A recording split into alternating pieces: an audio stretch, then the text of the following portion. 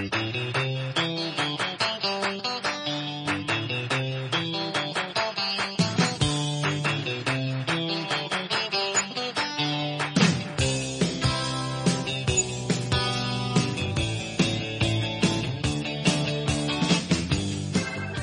hello everyone, and welcome again to another edition of the Ohio Baseball Weekly Show. After a year off, we are back for our 10th season of talking about the Cleveland Indians and the Cincinnati Reds, and we're going to start off the new season. Of course, we'd probably be about 3 weeks into the regular season had it not been for what's going on around the country and around the world with this COVID-19 virus situation going on.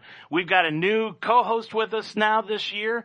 Want to thank throughout the years Mark Donahue for serving with us for 8 consecutive seasons. He did a great job, but he's moved down to Florida, and we're going to bring in a new co-host who's going to be our resident Reds expert on the Cincinnati Ball Club heading into this season, the sports information director at Mount St. Joseph University and a good friend of mine, Blake Watson. Blake, thanks for joining us tonight. How are you? I'm pretty good, Dave, man. Real happy to be here. Real happy to talk about my Reds, the best team in Ohio. Yeah, you and I are going to have some really intense discussions about what's going to happen with both of these ball clubs. As I said, we'd be about 3 weeks into the season, Blake, if it wasn't for the fact that of this COVID-19, the virus that's going on. So talk a little bit about your self-isolation. Are you hanging in there for a while? Yeah, just working from home, man. We've had some stuff go down. Obviously, I work in, college athletics, as you know. You're a big part of what we do at the Mount. And, with no spring sports, it's been really crazy. It's a completely different aspect than we're used to. I have Saturdays off right now. I haven't had a Saturday off in the spring in probably the last 2 years, maybe 1 or 2 total. I was expecting 1 off all spring this year. So I'm getting a lot of stuff done around the house. Still working a lot though. Work 40 hours plus every week, working a lot in our marketing communications department at the Mount.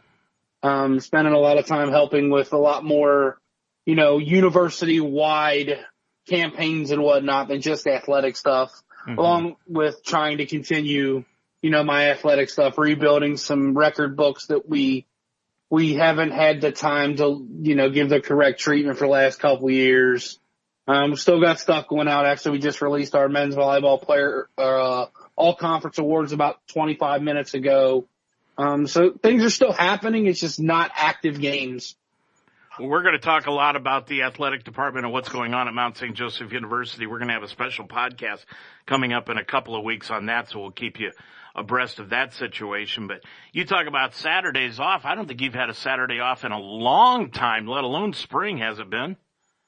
Yeah, I get 1 or 2 a year. It happens here and there. It's just crazy that when this all started, I was in Cedar Rapids, Iowa with our wrestling program.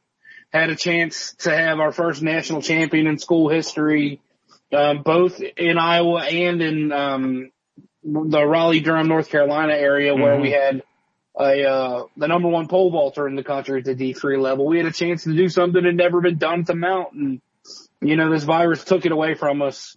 It's sad for Anna Schuster, who's the pole vaulter, who won't compete next year, but as you and I both know, we'll get to see Cornell again for a couple of years on the football field and on the wrestling mat. Yeah, it's going to be fun watching him over the next few years. Well, Blake, first of all, as I said, we'd be about 3 weeks into the regular season had it not been for this virus. We don't want to really dwell on that because hopefully we'll be getting into some baseball coming up here in the next few weeks. But the Reds, let's start off with them because they were one of the teams during this off season that were really the talk of baseball with some of the new ball players that they brought in, weren't they? Yeah, and it's crazy. For the first time in my lifetime, the Reds were players in free agency. Obviously, I'm a little bit younger than you, so I don't remember the free agency days. I don't remember the Big Red Machine days. Let's not bring up age already. But the Reds are typically like a team that just signs also-rans and team that gets retread guys and takes flyers on guys. And to see the Reds active with top of the line free agents this year was crazy. I mean, And then we get to the time when the season's getting ready to start and it doesn't actually happen. The Reds signed top tier players at multiple positions. You could talk preseason. Nick Castellanos was maybe the best outfield free agent there was. I mean, there's other guys that you throw in that mix, whether that's Ozuna or whoever. But he's one of the guys that everybody talked about, and the Reds got him. Mike Morse. I always mix up Michael Morse, the old guy from San Francisco, and Mike Moustakas. Mike Moustakas is another one. The guy's a professional hitter. The guy just knows how to hit. And then the big outlier would be, the center fielder Shogo Akiyama. We don't know what he is. Nobody really knows what he is at this point. But from all prognostications, the guy's a legitimate leadoff hitter and center fielder at the big league level. So they added to a team that had a really good pitching staff already. They added 3 or 4 legitimate offensive players. And it was going to be really exciting to see what they could do over a full 162. We're probably not going to get a full 162 though. No, probably not. Akiyama is really, I think, the key to what the Reds are going to be this year, because if he can convert into that center fielder / leadoff hitter that they need, that's really going to form their lineup, because you know what Castellanos is going to bring you, and you know what Moustakas is going to bring you at the plate. Yeah, those two are just veteran, legitimate big league hitters. In the day of WAR and OBP, they're not 400 on base guys. They're not draw a ton of walk guys, but they hit. They hit line drives. Nick Castellanos had one of the highest line drive percentages in baseball last year. I mean, they just hit. They're both going to hit 270 to 290. And in Great American Ballpark, they're both going to hit 30 home runs plus over 162. The Reds, the big question mark for the Reds would have been at shortstop and maybe behind the plate. I like Tucker Barnhart a lot. I think he's a really good defensive catcher. He doesn't hit much.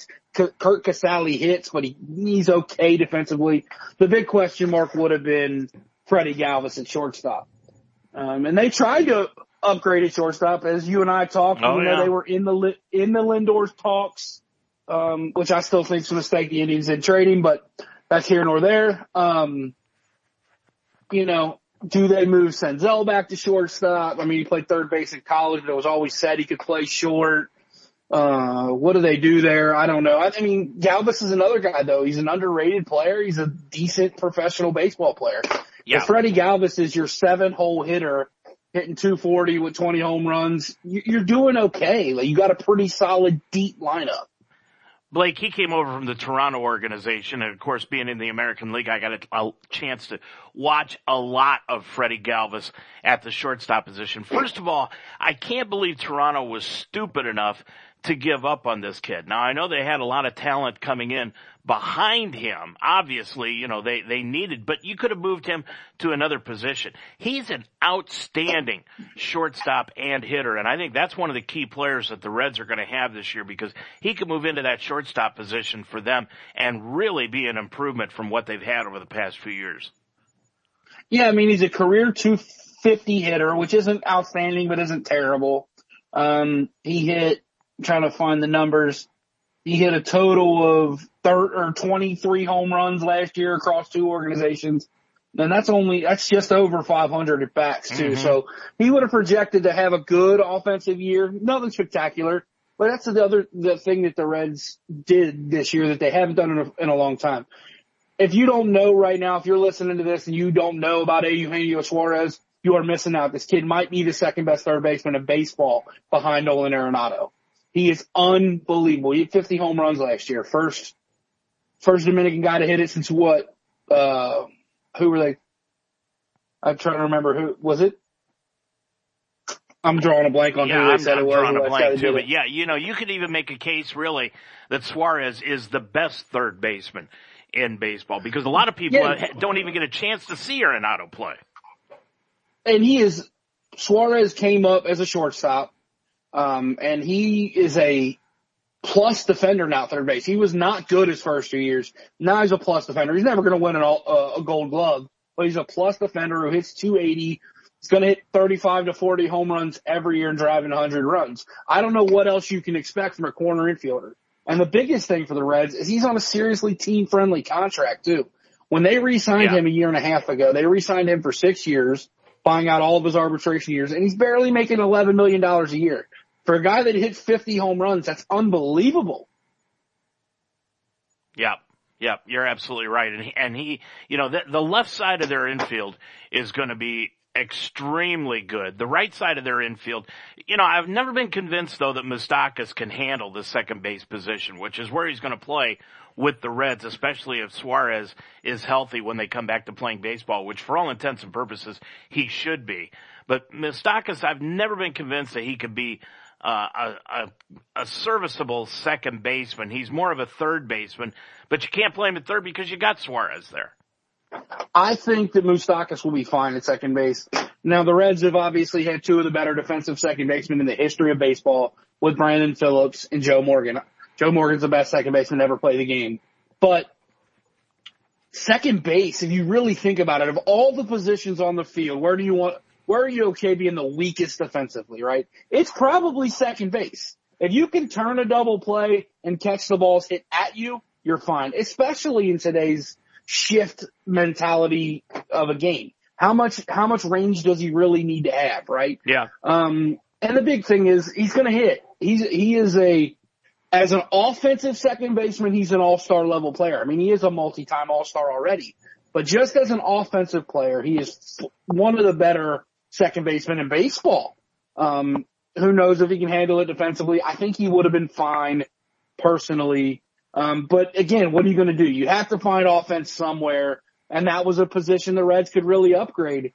The only other option really at second base would have been to stick Nick Senzel back there and leave him alone, which I would have been okay with, but I'm happier with Moustakas in the fold than I would have been without him.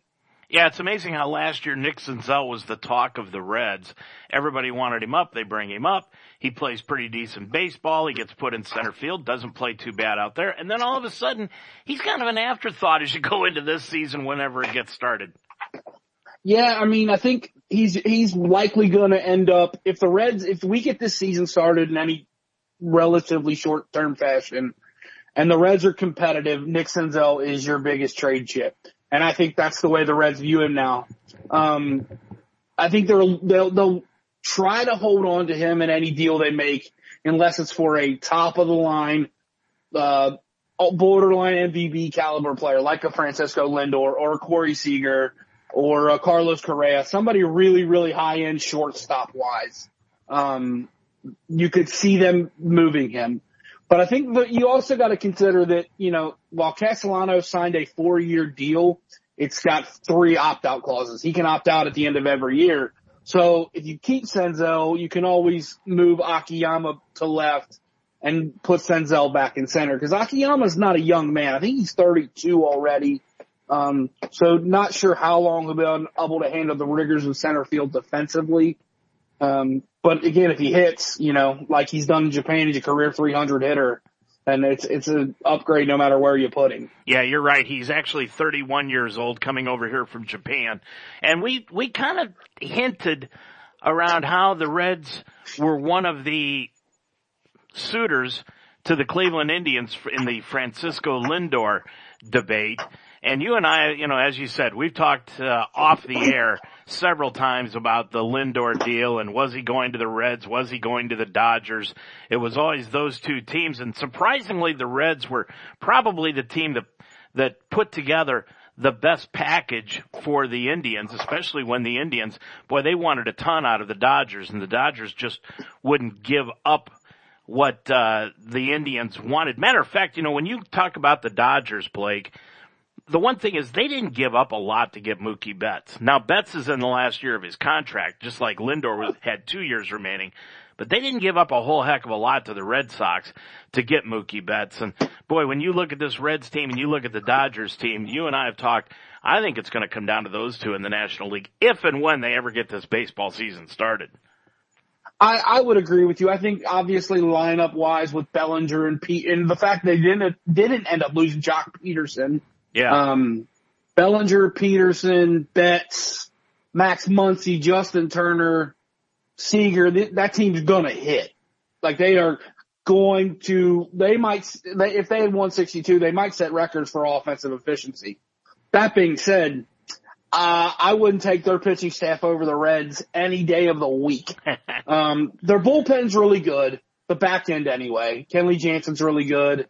But from, 1 through 13 or 14, I think the Reds have as good a pitching staff as there is in baseball now, especially if Luis Castillo takes that next step to become what I think he can be, and that's one of the top pitchers in all of baseball.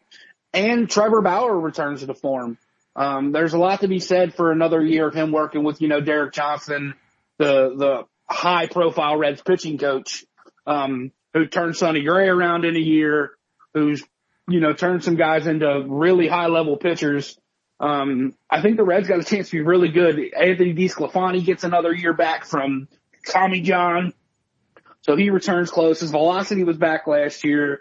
Command wasn't as good as it had been prior to the injury. But, as everybody knows with Tommy John, that's always a 2-year recovery time anyway. The first year back is... And that's always the main problem, Blake, is your control. It doesn't seem to be the velocity the pitchers have a problem with coming back from that injury. It's always the control over their stuff. And it's typically that second year back where they find the command again, especially the secondary pitches. It's just different. It's almost like a running back who blows his knee out. It's finding that trust in your arm again and being able to reach back and pull a little bit more on that slider and finish on that changeup a little bit more. But I think Anthony DeSclafani, if he's your fourth starter, you're in pretty good shape. The thing about it, and I love Trevor Bauer. I hated the idea of the Indians giving up on him. Just simply because he threw the ball over the center field fence in his last start as a member of the Indians. And that was really the last straw that the Indians had with him. But I love Trevor Bauer. I love his bulldog attitude. I love the fact that he'll take the ball every fourth or fifth day. He doesn't care. He'll throw as many pitches as he possibly can. And normally, with the Indians, he was throwing well into the 100 pitch a game route. And you'll find out doing the show with me, I'm all for pitchers that could stay out there and throw for more than 100 pitches. I'm all for them because they... Yeah, I agree. It seems like when you throw over 100 pitches, Blake, your arm doesn't take the toll that it does when you're throwing it, just a medium amount of pitches. There's no doubt in the correlation between arm injuries and the fact that we're over cautelizing these arms nowadays. If you look back into the early days of baseball, guys were throwing, 60 starts and, 300 pitches a start. Like that's just the way it was. And they never got hurt. Now, obviously, in the days of specialization and guys throw a lot harder nowadays, so it's more strain on their arm. But Nolan Ryan pitched till he was 43 and threw 140 pitches every time out. Or 45, however old he was. And there's a reason that worked. But he was special, and you go across any era of baseball, there's always special guys. It's just, I agree with you to an extent. I do like protecting young guys a little bit, with the innings marks and things like that, because I just, they invest so much money in these guys nowadays when they're signing them as free agents or drafting them or whatever. There's so much time and money spent on these guys. You want that 6 years of MLB control that you are guaranteed to be as good as it possibly can be. Yeah. You don't want Luis Castillo losing a year of that to Tommy John surgery if you can avoid it. Right. Well, as far as the starting rotation is concerned, the Reds are right up there, but the Indians right now, boy, they've got one of the best starting rotations in baseball, bar none. Especially, even after losing Corey Kluber, which I gotta be honest with you, Blake, this Corey Kluber deal that the Indians put together when they traded him to the Texas Rangers absolutely is a head scratcher. Now I know they saved $17 million, but you're talking about trading away a 2-time Cy Young Award winner who's only 34 years old and has shown no signs of letting up. Now, I know the old adage is you'd rather get rid of somebody a year prior to than a year too late. But in this deal with the Texas Rangers, all they got in return was Delino DeShields Jr., who I think is going to be a complete bust for the Indians. And he's a center fielder that they're bringing in. And quite honestly, they've got a center fielder that's better than him, that's coming back from injury, in Brad Zimmer. I don't know why they thought that they needed him. And Emmanuel Clase, who is another pitcher that they got, who's a relief pitcher in the 3-player deal from Texas, for Corey Kluber. I think it was a great acquisition for the Texas Rangers, but let's be honest, the Rangers really have absolutely no chance of winning that Western Division if and when we get anything going in baseball, because right now they've got Houston out there, they've got Oakland out there, and Texas is not going to compete with either one of those two teams. Well, Seattle had a decent year last year at times too. And California, they've got a new manager in Joe Madden. It was a true salary dump by the Indians. That's all it was. It was one of those, we'll trade you this guy, you pay him, and we'll take a bucket of baseballs. Yeah, and that's what just drives me crazy with the Indians when they do that. Yeah, it's the same as the Reds, man. It's part of being a small market fan. You know what I mean? It sucks and it's not cool. It's like, I don't remember, I might have been in the movie Moneyball where they said we're the farm team for the New York Yankees. Yeah. And it's kind of the way everybody is. I like throwing his name out there a lot, but if Luis Castillo continues on the trajectory that he's on, the Reds won't be able to pay him when he's able to be a free agent. There's just no way. They don't have the money to pay a starting pitcher $30 million a year like the Yankees and the Angels and the Dodgers do.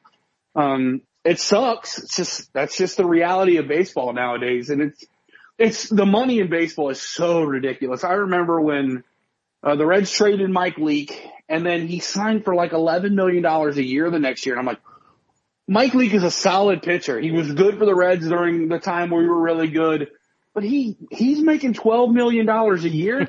What the heck is going on in baseball right now? Uh-huh. I mean, I remember when, the A-Rod got his deal, to the Rangers umpteen years ago, people were losing their minds. And that's a small deal nowadays. That's nothing. Bryce Harper gets paid more than A-Rod did, and Bryce Harper will never be the player that A-Rod was. You're absolutely. It's crazy. The money is nuts. Yeah. And it causes ownership and management to pamper these players to the utmost because they don't want to have a player such as an A-Rod, as you brought up, or even a pitcher. Let's talk about a free agent pitcher this year that you've got coming out in the left-hander at Boston, and now his name escapes me. Boy, I've been away from baseball. Chris Sale. For crying out loud, I wasn't a big Chris Sale fan when he was with the White Sox. You can't tell me one big game that Chris Sale ever won. You and I kind of got into a Facebook debate the other day about Chris Schilling. I was never a big Chris Schilling fan, but you made a point. He won big ball games. Name one big game that Chris Sale has ever won in his career. That's part of the problem with playing for bad teams, though, right? Like, are you a product of bad teams? It's one of the things that drives me nuts about baseball. Everybody talks about, he's not clutch. He's not clutch. Well, I mean, you got to be put in the position to be clutch in baseball, right? You have to be you can't hit a game-winning home run in the bottom ninth inning if you're not up. No, I agree. Or if your team's not good. But in the position of Chris Sale, what has he done with a team in Boston that won a World Series when he was there, but he didn't do anything to help it? He was okay. He was fine, yeah. Yeah, he was a fine starting pitcher, but that's the other thing though, is everybody expects that your ace to go on a Garrett Cole type run like he did last year. And it doesn't. I mean, even Max Scherzer got dinged a little bit in the playoffs last year, and he may be the best pitcher I've ever seen. It's weird, man, because I don't like this guy, but I always go back to the thing I heard Dusty Baker say when he first took over the Reds. It's, you are who your baseball card says you are, right? If you're a consistent guy, then, you're going to get your hits in those positions. But it's baseball, right? So if we're, bring Joey Votto into the conversation here. He's played in 7 playoff games in his life. Well, if he's went 1 for those 7 games, is it because he sucks? Or is it because he's only played in 7 games? We know how great of a hitter the guy is. Mm-hmm. He's one of the best pure hitters to play the game in this era. But if he doesn't get the opportunity, it's like, was Griffey a bad playoff player because he didn't play in the playoffs? I mean, does it That's why I don't like the baseball, the playoffs and the World Series is cementing legacies like they do in other sports. Because especially if you think of basketball or football, if you're the quarterback in football and you play like crap in the playoffs, that's your fault. Like you touch the ball in every single play. Same thing with basketball. If you're the superstar, you should have an impact on playoff games because every time down the floor you touch it. You can go an entire baseball series and never get a pitch to hit. Yeah, the point I'm trying to make is that these pitchers, I would never give a pitcher a 5-year deal. I agree. Never. I'd give him a 3-year, maybe an option for a 4th year. That's it. You know, and especially when you look at like the one that boggled my mind this offseason was Madison Bumgarner. Yeah. Now, Madison Bumgarner has been a really good starter for a really long time. He's not young, and because the Reds were linked to him at one point for that spot that they signed Wade Miley for. And I would have loved to add Madison Bumgarner to the Reds rotation. But when I saw Arizona gave him 4 years to a 34-year-old starting pitcher who can barely break 90 miles an hour anymore, I'm like, what are you doing? Yeah. That's a mistake. That's bad money. And when you're a smaller market team like the Reds are and the Indians are, you can't make those mistakes. If you're hampered with a $40 million contract, you're done. Like you can't. That's one of the reasons that the Reds struggled for those few years after that run they had in the early 2010s. It was the Homer Bailey contract.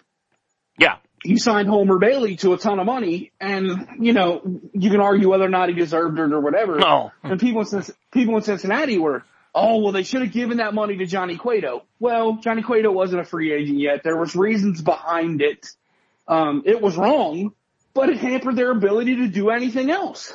See, that's when I think for some of these teams, absolutely, Blake, when you look at them, the thing about it is that you've got to say to them, hey, you've got to look at this situation as, why in the world are we doing what it is we're doing? It's the GM that you've got to look at.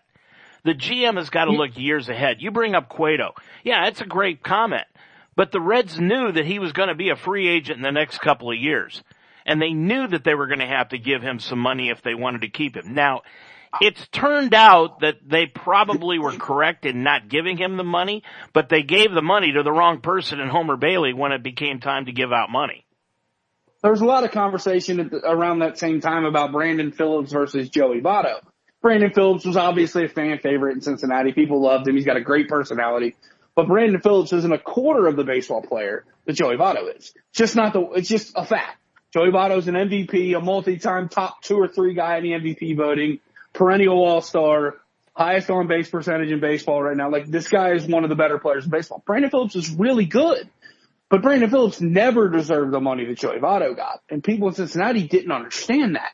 These fans sometimes, I love my friends that are Reds fans, but they're dumb. They always wanted to trade Homer Bailey. For what? Somebody's got to want his contract.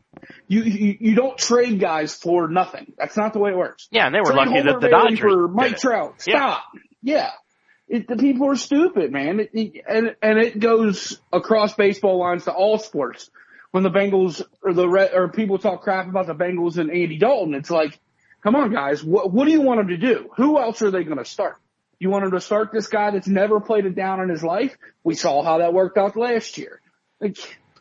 People that clamored that A.J. McCarron was better than Andy Dalton. Well, there's a reason A.J. McCarron's not in football anymore. It's crazy. Well, people they don't pay attention to it. They don't understand. We talk about the new players that the Reds have received. Boy, when you talk about the Castellanoses and the Moustakas and the Japanese player that they've got coming in, and then you look up north and you see the new players that the Indians having come in Cesar Hernandez.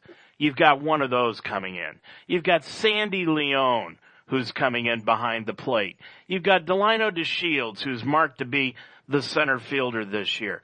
And then you've got, you look at those players, Blake, and you try to figure out just what the heck the Indians are thinking. And then the player that they probably are hanging most of their hopes on this season to come in and make a splash in right field is Domingo Santana, who they signed as a free agent for just an astounding amount of $1 million a year on a 1-year contract. Now, he's got some options in there where he's going to be able to make over $1.6 million, but for crying out loud, I mean, when you're looking at this, and to be honest with you, Cincinnati's a smaller market than Cleveland is. They're both small markets, I'll give you that. But Cincinnati is a smaller market than Cleveland is. And if the Reds can afford to give out contracts to Castellanos and Moustakas the way that they did, and the Indians are being chintzy, I've always said that the Indians and what they're doing is the ownership, the Dolans, whom, by the way, who's the worst owner in the NBA? James Dolan. James Dolan with the New York Knicks. And what is he in relationship to the Indians ownership? He is their uncle. Now, the fact of the matter is that I think what the Dolans have done is set this ball club up to be sold in the next 2 years. If you remember, just about 6 months ago, the new owner of the Kansas City Royals bought the Royals for $1 billion. Kansas City, $1 billion to buy the Royals. And he was a minority owner of the Cleveland Indians and supposedly had an agreement with the Dolans to buy the ball club from them, and the Dolans backed out on it in the last second.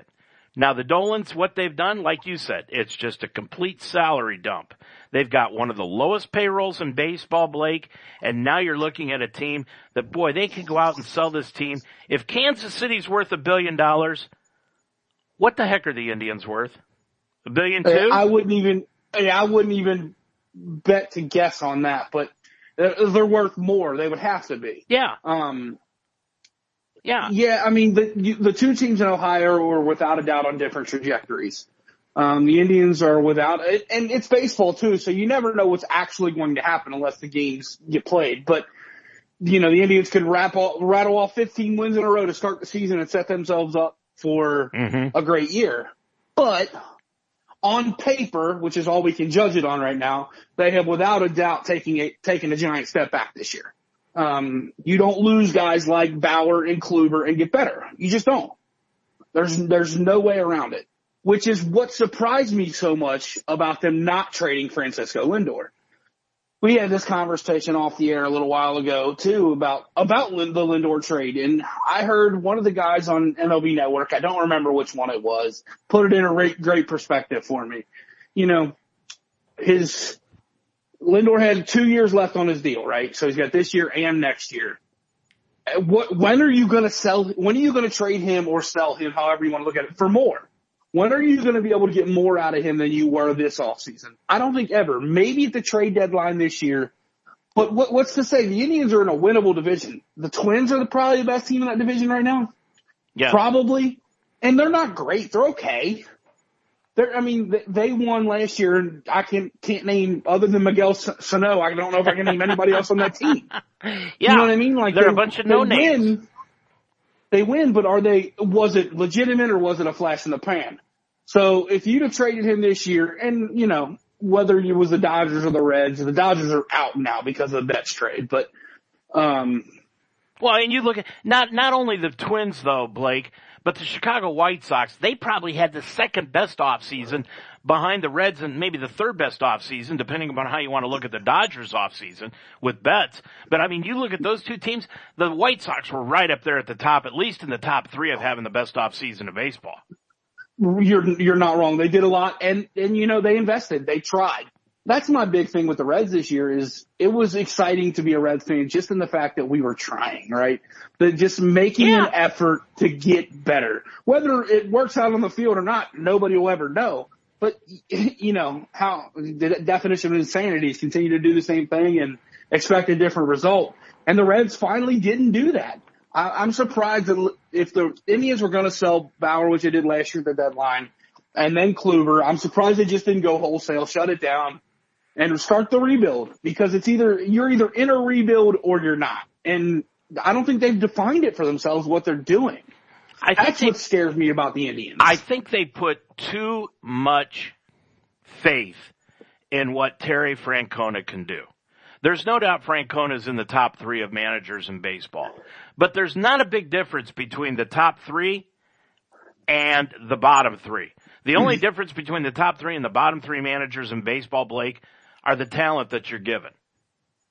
Yeah, I 100% agree. I think there's not a sport out there where the person running the day-to-day of a team matters less than baseball. I don't think it matters. Handling a pitching staff, maybe, but that's more the pitching coach than the manager anyway. I think you look at basketball and football, you can scheme wins in basketball. You can scheme wins in football. You can't scheme a win in baseball. Either you hit the 95-mile-an-hour fastball or you don't. Yeah. Like, that's just the way it is. And if you don't have guys that can do that, then it doesn't matter how good of a manager you are. You put, I don't know who you consider the best of all time, but I mean, Joe Torre was okay until he got the job with the Yankees, right? Yeah. I mean, Lou Piniella won his only ever World Series. That's because he had Pete Rose's talent. The talent that Pete Rose and Mark Schott put together won a World Series. Lou Piniella was the benefactor of that. He didn't really do a ton. Although Lou was a pretty doggone good manager in Seattle. I love Lou because Yeah. Seattle was one of my, obviously growing up in the 90s like I did, juniors, and being a guy from Cincinnati. Yeah. Ken Griffey Jr. I played on a lot of the same knothole fields as Ken Griffey Jr. And, he's a legend here. The only one that's a bigger legend is probably Pete Rose. But, I mean, I loved Seattle in the 90s. And Lou was great. I love Lou. But the only time he ever won was with a team he had little to do with putting together. Like he just didn't screw it up. And I go back to the 2016 World Series between the Cubs and the Indians, and both managers at the time were professed to be the best managers in the game. 1 and 2, you could flip-flop them. It didn't matter. You couldn't give an argument as to who was the best and who was second best between Francona and Joe Madden. And both of those managers did their best to give away that World Series. Yeah, absolutely. And even if they don't, I have an argument all the time with this older gentleman that lives next door to me talking about David Bell of the Reds right now. Oh, he made a mistake last night. I'm like, what do you mean he made a mistake? He went to a pitcher. The pitcher gave up the home run. David Bell didn't do that. Yeah. He called for the wrong guy on that day. But if that's all he's got down there is guys that give up home runs, how's it his fault? Yeah. It's not on the manager if the players don't execute what they're supposed to execute. Baseball is so much more than any other sport about the Jimmies and the Joes and not the X's and the O's. Blake, let's get into right now what you think is going to happen with this season. Of course, there's a lot of speculation. They're going to play all the games out in Arizona. They're going to wait a little while and try to get them back into the home fields. They're going to change the divisions. What's your gut feeling right now as to what is going to happen with baseball this year? I really don't know. I mean, for the first time in my life, I can honestly say I have no idea. I don't even begin to profess a guess at what might happen with baseball this year. Or for that matter, football in the fall or basketball or the NBA. I don't know.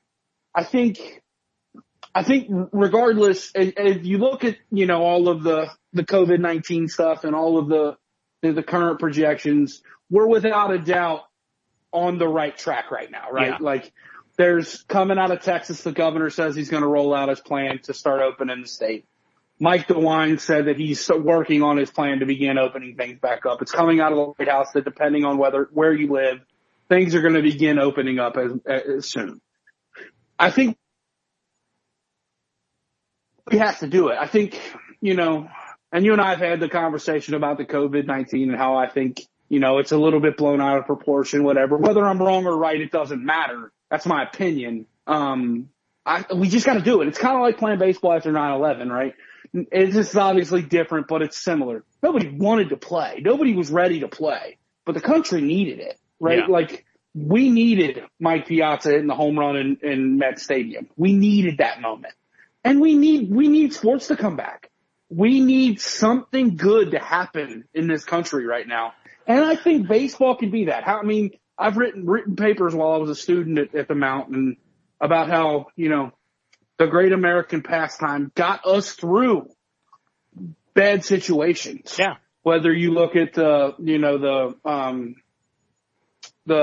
a league of their own league that played during World War II, or, you know, the integration of baseball. Like, baseball's always been that cutting edge that helped us get through terrible moments in our nation's history. And this is another opportunity for it. I do not envy Rob Manfred and having to decide how that looks.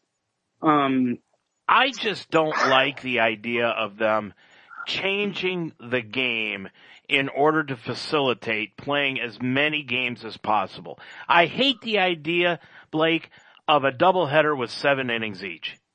I just don't think that's Major League Baseball.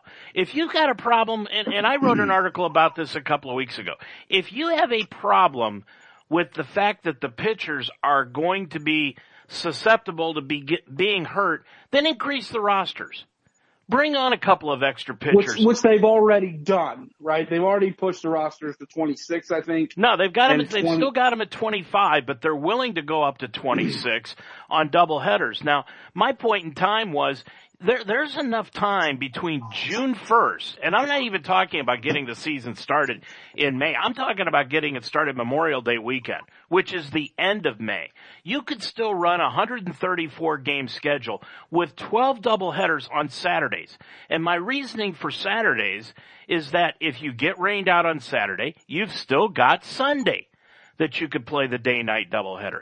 In the days of doubleheaders, you increase the roster by 3 players, maybe 2 pitchers and a utility guy, whatever you want to do. But then that helps the union out because you get more minor league players that are coming up, getting the major league clock started for them, as they always want to do. You're still getting the games in. But the question is, you know, like I said, I think the craziest thing is making a pitcher face 3 batters. Let's forget that this year. That's a rule that they wanted to implement this year. Let's forget that this year. Give it up. Start it next year. But for right now, if you're talking about trying to help pitchers and alleviate arm injuries, then let's do the best thing we could do with these pitchers and let them add a pitcher or 2 on their roster. I actually kind of like the 3-batter minimum for pitchers, in the fact that, you know, it takes a little bit of that specialization out of the game. If you're a lefty reliever, you better be able to get right-handers out. So I kind of like it. I understand your point of view on it. I do. But I kind of like that one. By the way, I'm looking it up right now. They did add the active rosters are 26 this year. Okay. Starting on opening day, active rosters are 26. But the caveat is that 26th player has to be a position player. Oh, that's right. Yeah. Yeah, that's right. And they're not allowing position players to even pitch this year unless you've got a 9-run lead or something like that or whatever, down by 9 runs and after the 7th inning. Yeah. So there's that. I don't like I'm a bit of a baseball purist too. So I like the old school, you know. Well, they tinker too much with stuff that doesn't make any sense, and they continually let the DH go the way it is.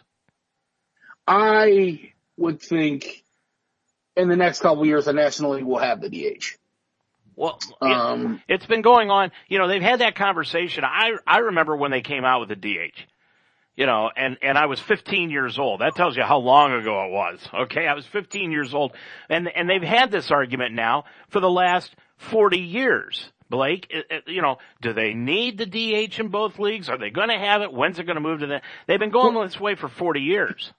And in the days of pre-interleague play, the DH was awesome, right? Like, because you had 2 styles of baseball in 2 different leagues, and they meet in the World Series, and is it the DH team or is it the non-DH team?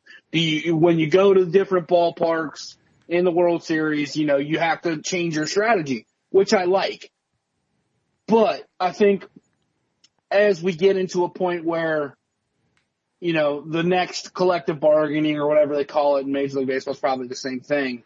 You're going to see especially with this 26-man roster and that extra guy being a position guy, you're going to see the players push for that DH. Because think about a guy like a Joey Votto, right? He, at the end of his career, if he wants to stay in baseball, he's got to find an American League team to DH for.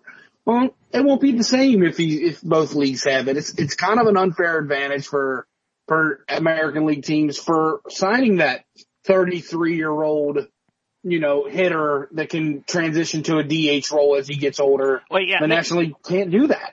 They've got to do something with it, because the end of the season a year ago, the Indians were still in the pennant chase, still in the playoff chase, heading towards the end of the year, and their last 3 games of the regular season, Blake, were in Washington, playing the Nationals, who eventually won the World Series.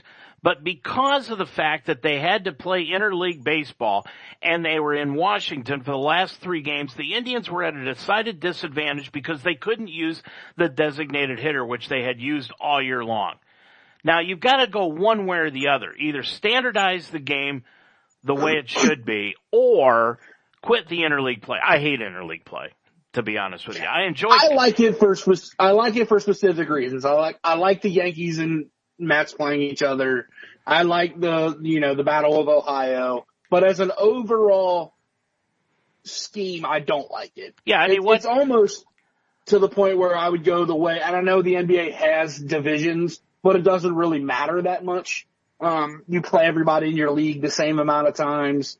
It almost seems like we should go to the no divisions if we're going to do something like that. And then you have one team you play from the other side every year instead of, 4 series or whatever it is.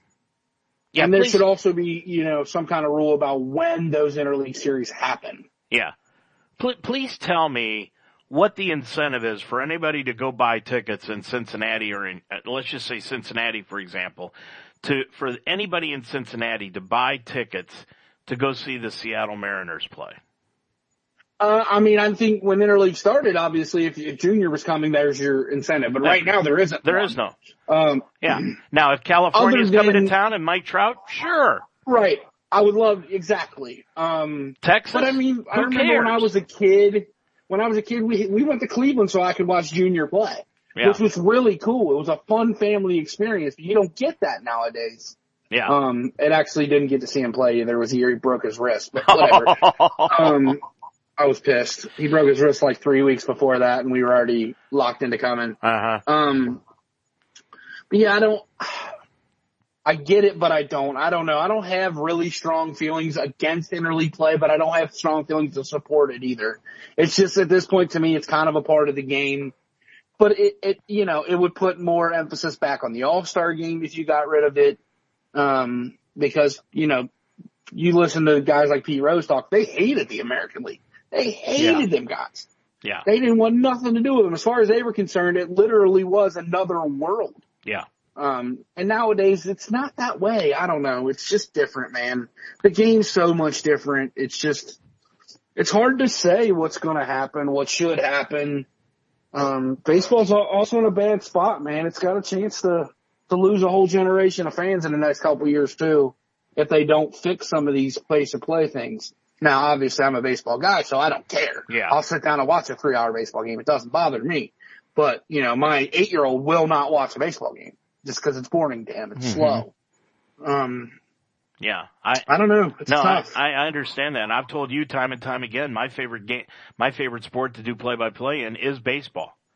I love doing baseball. I love doing softball. It's so much fun. And that's why this whole COVID-19 thing, we were going to do a lot of Mount games this year. And it's a bummer because we don't have the opportunity to do that. And that is going to hurt, the new kid that's coming in that's just getting into the possibility of watching some baseball. As we round out this week's show, Blake, I want to hit you with a couple of questions. First of all, if you were the commissioner of baseball right now, if you were Rob Manfred, what would you do with this season? I think I would not play the Arizona thing they're talking about. I would not change divisions or anything like that. I think I would just, whenever we can get back to playing, let's play and get as many games in as we can. If that's 112, that's 112, and it is what it is. I think I would just truncate the timetable, play some more doubleheaders, cut out some of the off days, which I know people are going to complain about, but these are pampered millionaires that they can play back-to-back games in back-to-back cities, as long as it's not a cross-country trip. Right. There's no reason you can't play in Pittsburgh on Friday and D.C. on Saturday. That's a 3-hour drive, you know what I mean, or whatever it is. And these guys don't drive anywhere. So I think that's what I would do. And then, and the angles of baseball history, I would probably have an asterisk on this season just because, the stats are never going to line up with everything else. Right. But that's probably what I would do. Yeah, in my mind, what Rob Manfred's got to do is the same thing as you said. Let's forget this Arizona thing.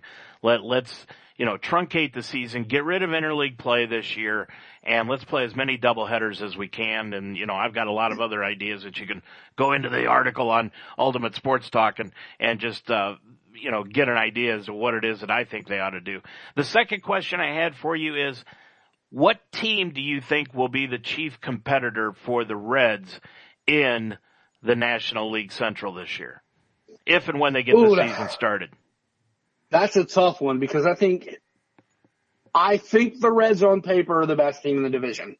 But I think the Cardinals are the Cardinals. They're always good. It's a lot like that, like we talked about with Minnesota earlier. I can't name 3 guys on the Cardinals anymore. I mean, I know Matt Carpenter and Yadier Molina are still there. Those guys are not what they were a couple years ago. I know they've got a good pitching staff, but it's not special. But then they always win. They find a way. That Cardinal way that drives me freaking nuts. They always find a way. They always get that kid that comes up from the minors and tears the cover off the ball. And they're always quiet in doing it. They don't do anything flashy. They're just quiet about it. They got Paul Goldschmidt a year ago, which helped a lot. But they lost Marcell Ozuna. They lost quite a bit too. The Cubs are going to be down. They lose Joe Madden. You lose Castellanos. They were talking about them trading Chris Bryant. Their pitching staff is old. Lester is old. Darvish is old. Arrieta's not even there anymore. David Ross, who knows what he's going to do as a manager. I would say my guess that the next best team in National League Central is probably Milwaukee. And that's more because of how good I think Christian Yelich is. Mm-hmm. That dude is unbelievable. He really is. I hate Craig Counsell, but they got a really good back end of their bullpen. I don't like Craig Counsell just from the '97 World Series. He's done another one of those teams though that's outside of Yelich. Who do you know from that team? I mean, Ryan Braun's still there, but he's not the guy he used to be. They're just another one of those teams, but they lost Moustakas. They lost Grandal. They lost, Wade Miley. They lost a bunch of dudes that are not, Grandal's really good, but outside of him, they're all just good players, but I think my money would probably go to Milwaukee. As far as the Indians are concerned, I think their chief competition is 2 teams. You could throw Kansas City, you could throw Detroit right out of the mix automatically. But the other 2 teams, in the White Sox and the Twins, the way that, the Twins have done a nice job this offseason, I already said the White Sox have had one of the top 3 off seasons in baseball this year. And the Indians right now, they rely so much on their pitching and so much on Terry Francona that they've got 2 teams that they've got to beat this year, and they're going to have to be unbelievable in the American League Central in order to win that division. We'll see what happens, And they'll have to be really, really good in order to justify not trading Lindor too. Yeah. And that if they trade him, they're done. That's 90% of their offense. That is far and away the best position player they have, and he'd be the best. Yeah. In baseball probably, but I'm going to hit you with this trivia question before we go. Pete Rose, I saw this on Facebook earlier today. Pete Rose will generally go down as the all-time best third baseman in Reds history. Mm-hmm. Who's the second best? Oh. And Pete only played third for 3 years. Suarez is probably second best. I have personal preferences. I love Aaron Boone. Scott Rowland was great. Suarez is great. Chris Sabo was huge for a couple of years. Yeah. I don't know who I would say is the second best. There's a guy that nobody thinks about, but he came up as a third baseman. Tony Perez. Yeah, the big monkey. Yeah. I thought you were going there. That team, man. Unbelievable. It's not that, it's not that I'm saying that he Because, you can't really say, and we could get into this subject and we could spend another 2 hours on it, but you can't really say that Pete was a third baseman. You mentioned earlier about He's the greatest utility player in the history of baseball. Yeah. I mean, you talked earlier about second base. Pete Rose came up as a second baseman. He started as a second baseman, absolutely. Yeah, he was an all-star second baseman. He was an all-star outfielder. He was an all-star third baseman and an all-star first baseman with the Phillies. And that just tells you who Pete was when, it was, I think, 73 or 74. And when George Foster got here and Pete looked at Sparky Anderson and figure out a different position for you to play because George Foster needs to be in the lineup. Yeah. Like, this guy hits and we need him in the lineup. Quick story. I remember the day that they moved Pete to third. The day before they moved Pete to third. It was a Thursday. And I remember listening to the main spark was the name of the manager's interview show with Marty Brennaman. And he had just taken over for Al Michaels that year. And they said that, the lead question was, you're moving Pete to third tomorrow. And he goes, yeah. He said, Pete brought it up to me during spring training and we've decided that we need to get George Foster in the lineup. And, we like Dennis Menke, but the problem is that Dennis is in the downside of his career. I remember that interview almost verbatim. And Sparky made the case to move Pete to third.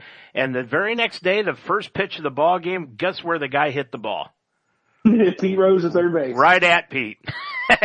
And he threw the guy out, and boy, the people at Riverfront Stadium went nuts. Blake, it's been fun.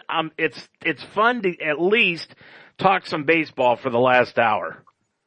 Absolutely, brother. I love it. Yep. Go Reds. Hopefully we get the season in at some point and my boys don't disappoint. All right. Blake, good talking to you. We'll talk to you again next Monday night at 7, okay?